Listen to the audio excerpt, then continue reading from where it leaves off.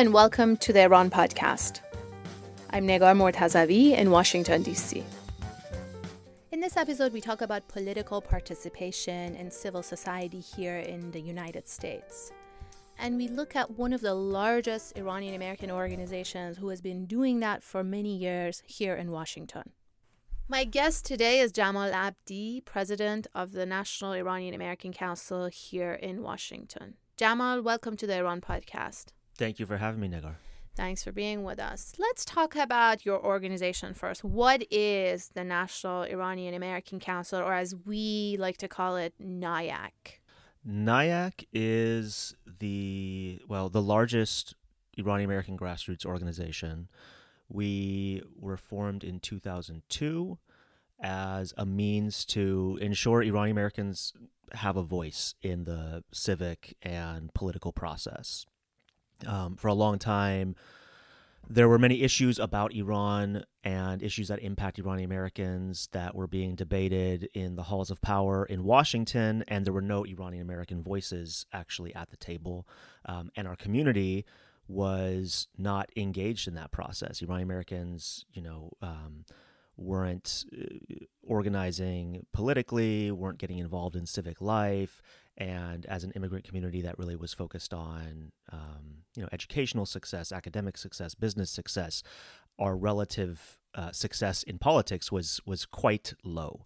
And so since 2002, we've been working to build that platform so that Iranian Americans can be involved in our government, in our democracy, and so that we can push for policies that a majority of our community supports. So diplomacy to resolve differences with Iran, and with the hope of enabling, greater openings inside of Iran so that the Iranian people can decide for themselves what their government is going to look like. Preventing war, fighting against sanctions, and then protecting our rights here at home. More recently, I think we've really kind of broadened our mandate a little bit because of all the issues that do impact us that don't have anything to do with foreign policy. And while we're not an exclusively foreign policy organization, there are issues like the Muslim ban, like immigration policies, like civil rights policies that do impact our community. And we're making sure that if you're an Iranian American, if you care about civic life, and you want to have a voice on these issues, we provide the platform and the organization to be able to do that. Mm-hmm. So for those who are not in Washington, or maybe even in the U.S. in our audience, what is a grassroots organization? Meaning, who funds it? Who gives you money to do all the great work that you do? Yeah, so the majority of our funding comes from our members and supporters. So ordinary Iranian Americans who care about this mission and want to be involved and support it. Similar to, you look at like the Bernie Sanders campaign versus, the Hillary Clinton campaign. We're more on the side of small donations, trying to get as many people involved as possible. And what makes us grassroots is that, our power comes from our membership. So we have offices in D.C. We have our policy team that goes to the Hill to advocate to members of Congress and works with the administration. But our credibility and our power comes from the fact that we have this community behind us, and that we're able to speak on behalf of people across the country who care about these things. And then we also have our chapters where, you care about these issues, and you don't even have to be Iranian American, but we help to organize people in their congressional districts, in their Senate states, and to meet with their representatives, meet with their elected officials, tell them what we want them to do, and hold them accountable for it. Mm-hmm. The rest of our funding, I think it's 70-30. 70% is donors, Iranian Americans, non-Iranian Americans who care about peace and civil rights and immigration, and then the rest of our funding comes from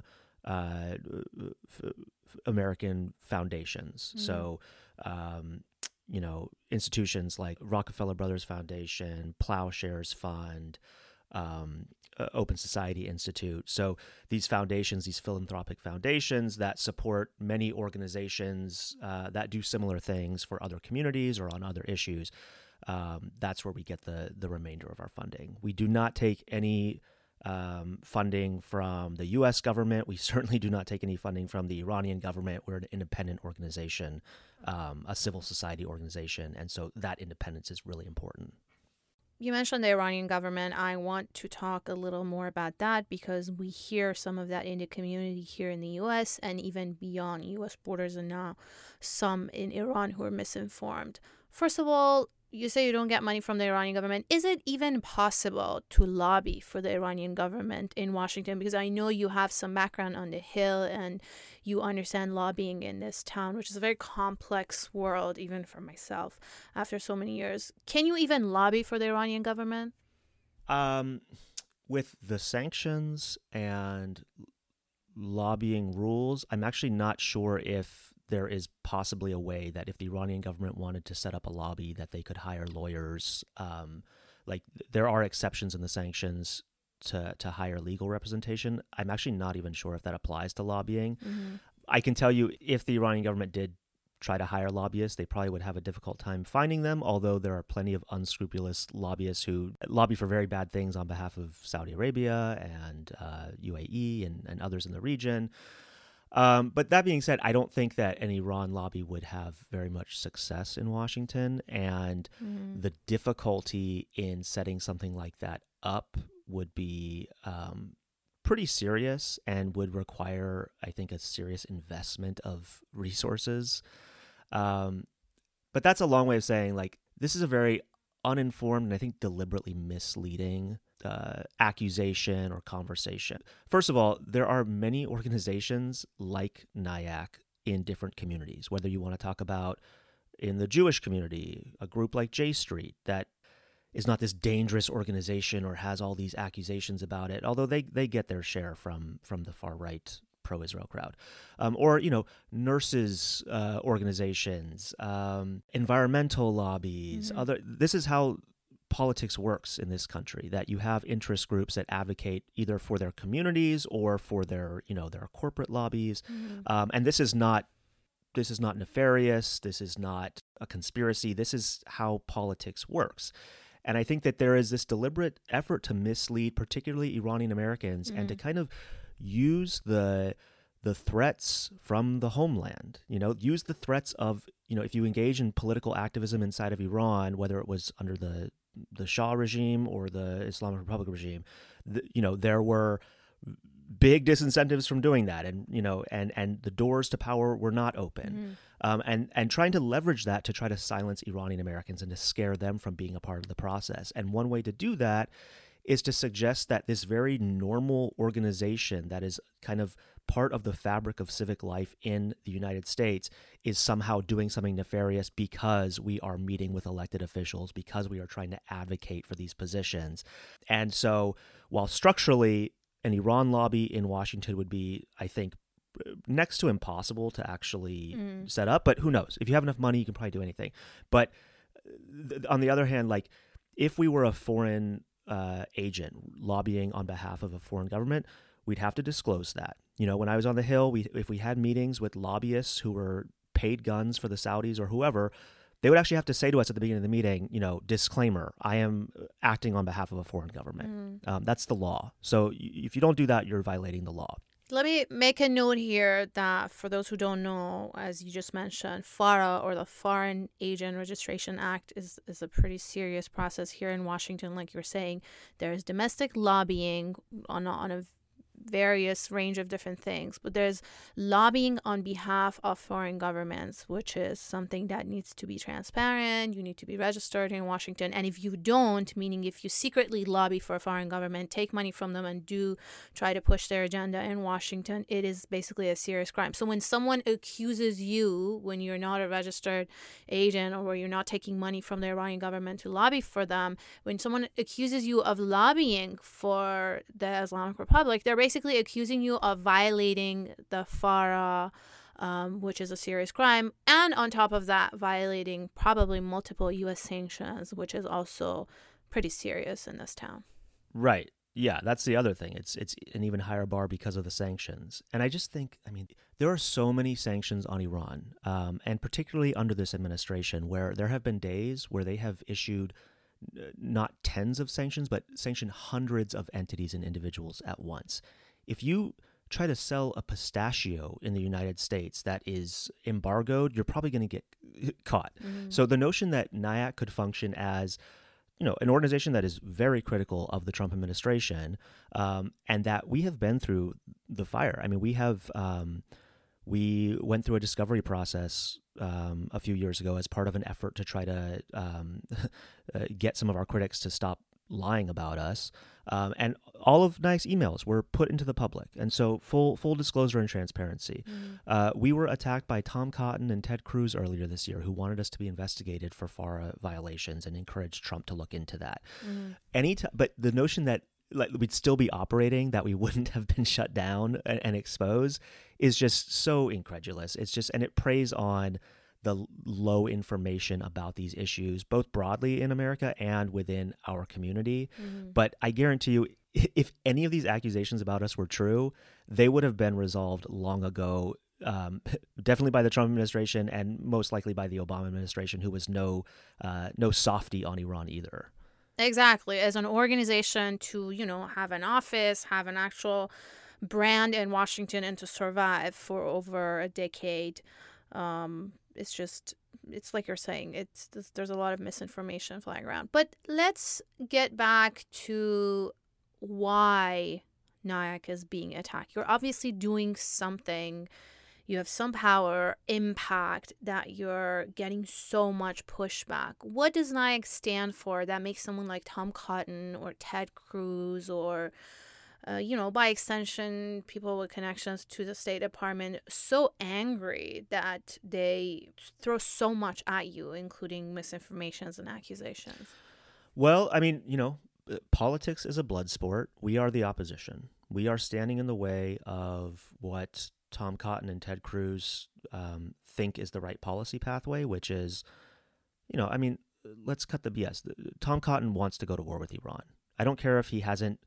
I think he's actually come pretty close to actually saying it. But these guys want a confrontation with Iran. They kind of view themselves and view the United States as, this power that is going to go and topple the government in Iran and recast it in our image. And they didn't learn a thing about, from the Iraq example or all the other failed regime change and, U.S. militarism examples. But the other thing is that this is also a highly charged political issue because, the Israel lobby, the pro-Israel lobby is really powerful. The Saudi lobby, they're not very influential anymore thanks to the fact that MBS, has not missed an opportunity to expose himself as, a craven and dangerous autocrat. But there's so much money in this field right now, pumped into lobbyists, pumped into organizations, both from, on the pro-Israel side, from Americans, people like Sheldon Adelson, the largest single donor to the Republican Party and to the Trump campaign, and many others. So there's so much money in this business that for a Tom Cotton and Ted Cruz, it's not just something where they agree with the policies of war and they view NIAC as a problem because we are organizing Iranian American voices and, broader voices against those types of policies. But then also it's good fundraising for them. They get to go to Sheldon and say, hey, look, we're attacking, the pro-diplomacy organizations and we're dismantling these groups. And so a little bit of it is showmanship. And, I actually don't think they believe what they say about us. They do believe what they say about Iran and their desire to foment eventually a war with Iran. And so that's what this is about. It's about politics and money and policy preferences. Mm-hmm. So let's talk about NIAC's positions a little bit, which makes that side very angry. You don't lobby for the regime, but you're still against sanctions. You are against war. You have opposed the travel ban. How do you come up with these positions, basically, as a grassroots organization and, like you're saying, an organization that represents at least part of the Iranian American community? We seek to be as democratic and representative as possible. So we do a survey every year to gauge where our members stand on the issues and what they want us to prioritize. And that sets the mandate, between our membership and our board. That sets the mandate for what issues we prioritize, what positions we take on these things. And then, we have a staff and an advisory board that helps to develop these positions. The great thing, though, about an organization like ours, and I think, when people talk about politics and, the elections process, there's a lot of frustration that, these lawmakers, all they do is go around having to fundraise. And so they're beholden to their donors, and they only do what's politically popular to get reelected. Well, doing what's politically popular to get reelected is actually kind of a good thing, because it gives an accountability mechanism so that these representatives do what we want them to do in order to stay elected. Mm-hmm. The problem is when they start to only focus on, large donors and corporate interests, and that really distorts who they're representing. For NIAC, because we are this grassroots organization, because our funding comes from our community, we are held accountable to our community. I have to, as the president, frequently check in and make sure, are we sort of in step with what the community's desires are? Are we on top of things in terms of the issues? Are we truly representing that base of support that we have? Because if not, they're not going to continue to support us. So it is this relationship where we are dependent on one another, and that keeps us accountable to representing what our membership wants us to do. Mm-hmm. The other thing is that our survey is not it's not like a poll of the community. It's not a representative sample, because these are people who opt in. This is like surveying, a magazine subscription list or something like that. Mm-hmm. So we're surveying a certain segment of our community. However, there is an annual poll that the organization PAYA does. And that poll, every single year, no matter what you read on Twitter, where people are claiming they speak for our community, or what people are yelling about on satellite TV, look at the data. The polling always coincides with what NIAC is actually doing. It's always, no war.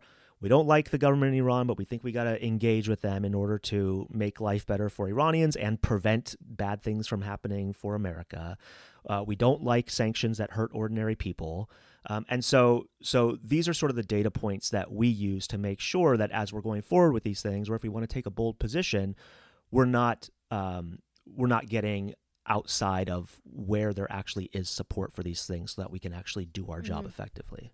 Let me explain a little bit about this for those who are not in Washington or even in the U.S. PAYA that you mentioned, or the Public Affairs Alliance of Iranian Americans, is another nonprofit organization here in Washington, D.C. that works on similar issues. And the poll that you mentioned is basically an opinion poll of the Iranian American community, not just their members, like you're mentioning of your survey. They're doing an actual poll of the opinion of the community. And you mentioned some of the points about warring sanctions, but I want to hear a little more on how the community thinks and believes when it comes to issues of Iran. If you can give a little more details when it comes to war, when it comes to sanctions, to diplomacy, meaning engaging with the Islamic Republic, and also human rights.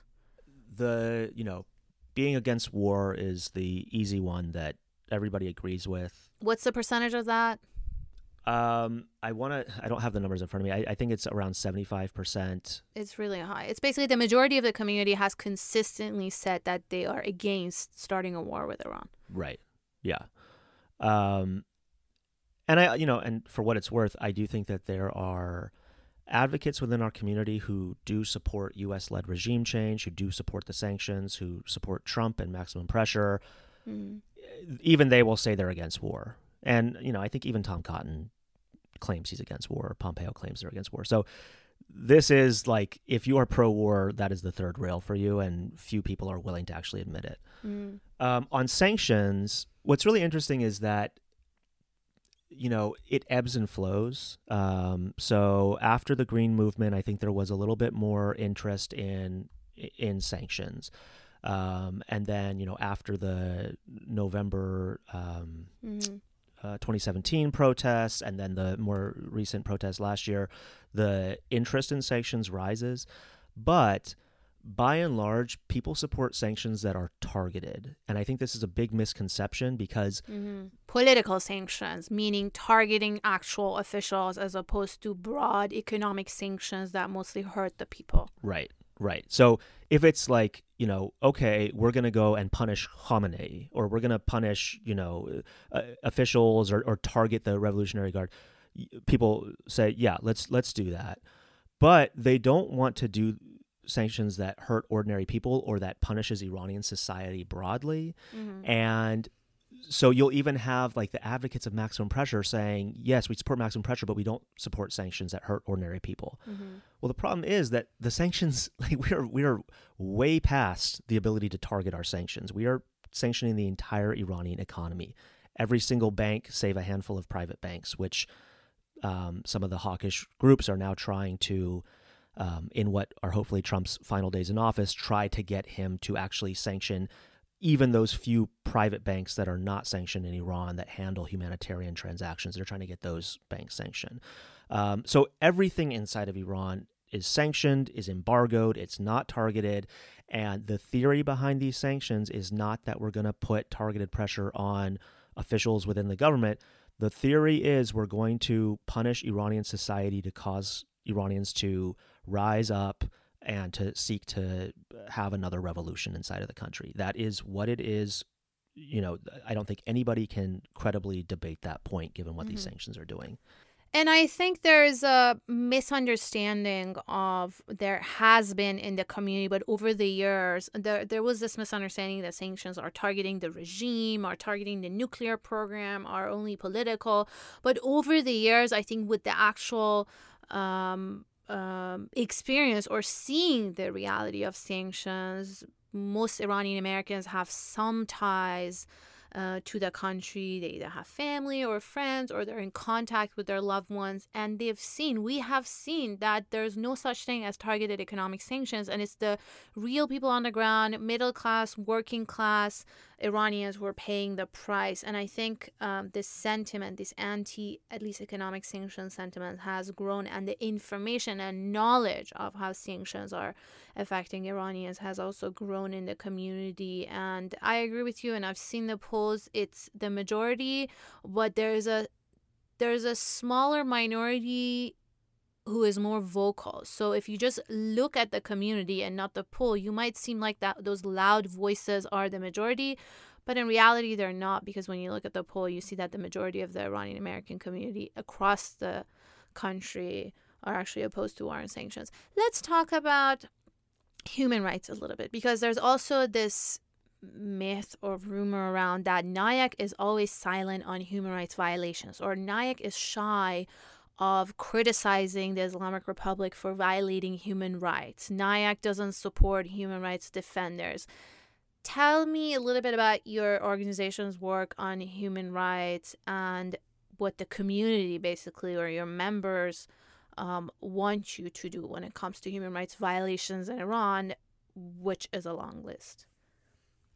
The challenge with human rights is, how do we actually improve the situation for human rights? So for Nayek, we'll never shy away from condemning human rights abuses, from spotlighting cases of abuse, from condemning those abuses.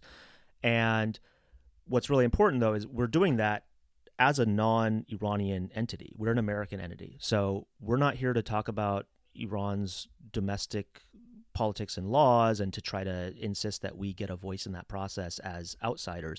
But where we do feel that it is appropriate for us to have a role is when Iran is violating its international obligations. And that's really important, because human rights needs to be something we approach with credibility. It cannot be viewed as a political tool that is exploited, because then there's no way to have success. Then every government exploits human rights for their own interests.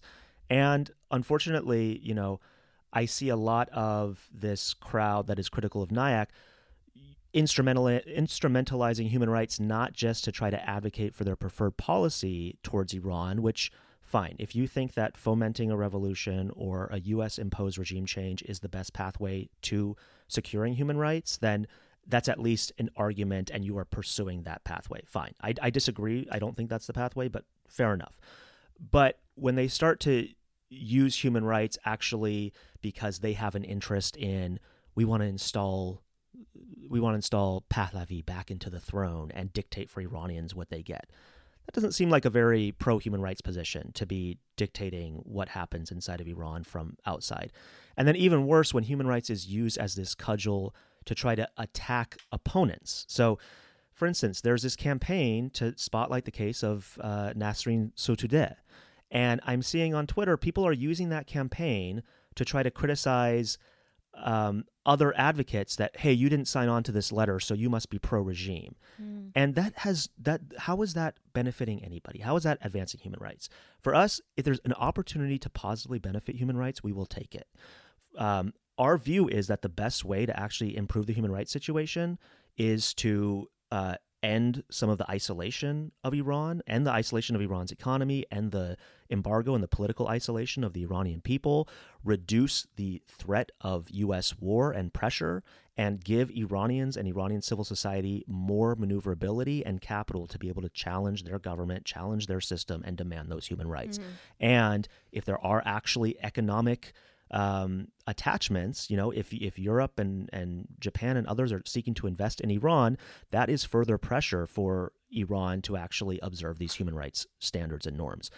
We have taken action such as, we organized the efforts in Congress back in 2010 or 2011 to support the establishment of a human rights rapporteur at the United Nations for Iran, a multilateral mechanism that we believed would have a positive effect. And while there's ups and downs, we now have evidence, that rapporteur position has led to improvements inside of Iran. We'll take what we can get, but the reduction of executions and things like that, it's not perfect, but it's progress. Because the United Nations as an international entity has so much more credibility when it comes to these issues as opposed to, let's say, the State Department spearheading human rights in Iran.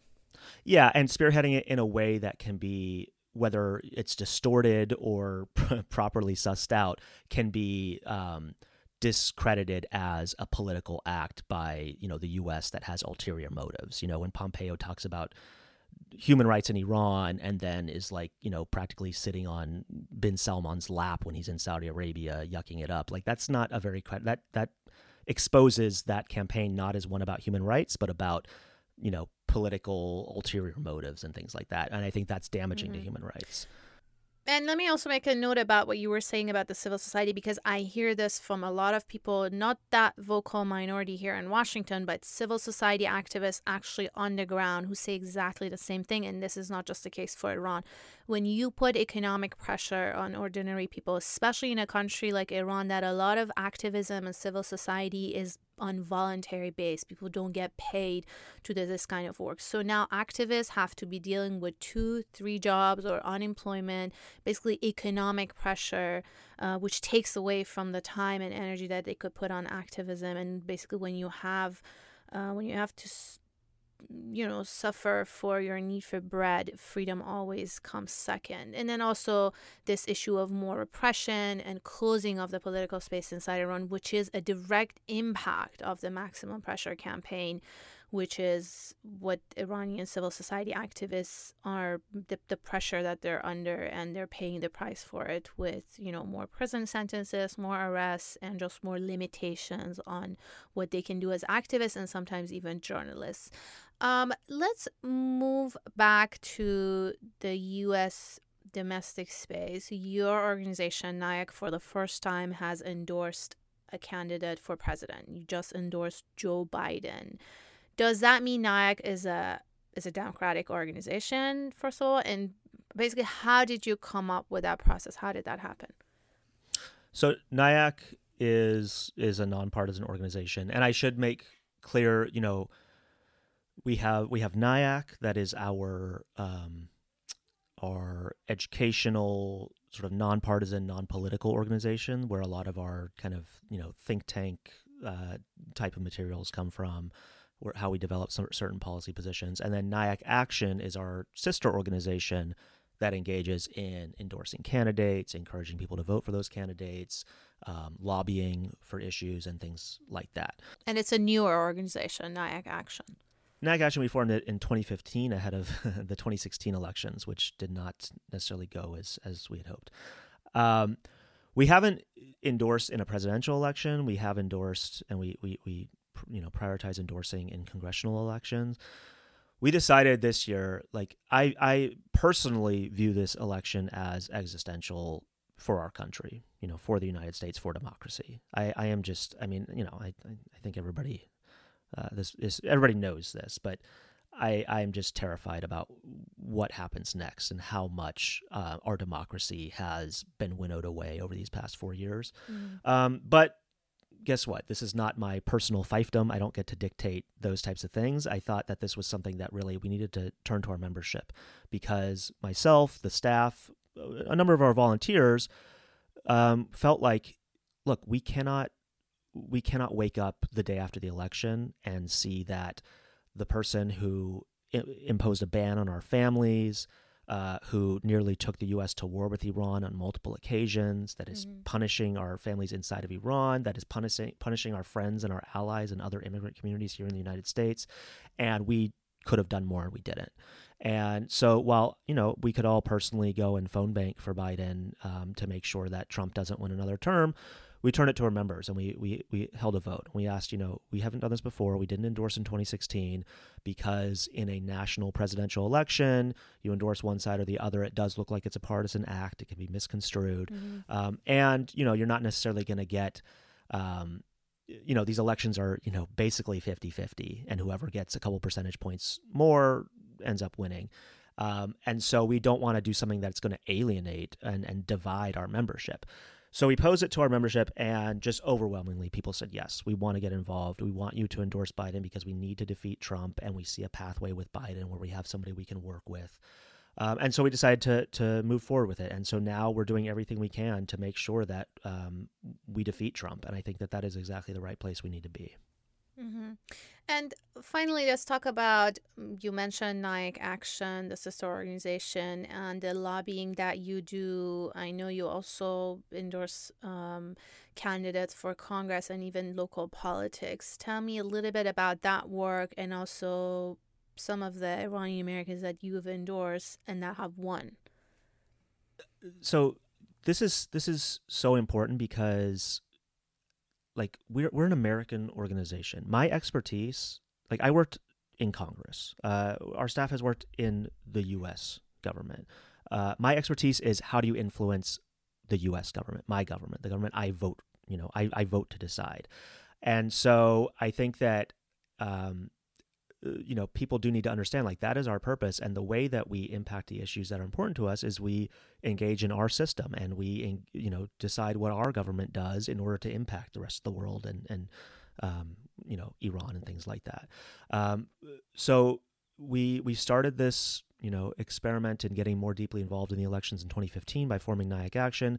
And we played a role in 2018 in trying to work on getting the 5 congressional districts where there was the largest Iranian American populations, but the representative was somebody who supported Donald Trump, who supported the Muslim ban, who supported maximum pressure and sanctions and all these things.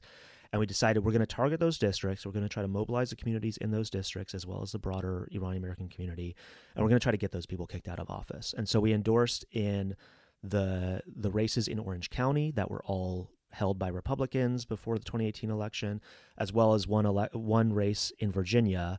And all of those seats flipped. And there is now no longer a Trump majority in the House of Representatives, but the Democrats got the majority. And so that was kind of a key strategic goal. And we're doing similar things this year.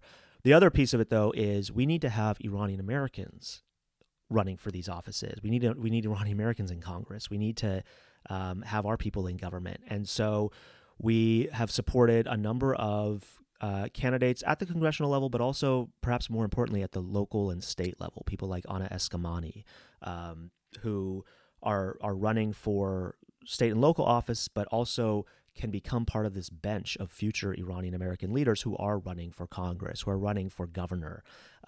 And just over the past, since 2015 when we started to now, I've seen kind of almost by orders of magnitude an increase in Iranian Americans running for these offices and engaging in political life, serving as campaign staffers and things like that. So I've been really heartened. I think it's sort of a generational issue, and it's a matter of kind of the political moment we're in and the increased activism that we're seeing, particularly among young people, but kind of across the board, where I see our community finally kind of stepping up and becoming part of this process. And we are here to encourage that and try to incentivize it and organize as much support as we can in order to get these Iranian Americans elected so that eventually we do have representation in the highest offices in America. Let me just make a note that Anna Eskamani is a member, I believe, the first Iranian American in Florida to be elected to office. She serves in the local office in Florida. Well, on that note, Jamal, I want to thank you for joining the Iran podcast. Thank you, Negajan. Take care. That was Jamal Abdi, president of the National Iranian American Council here in Washington.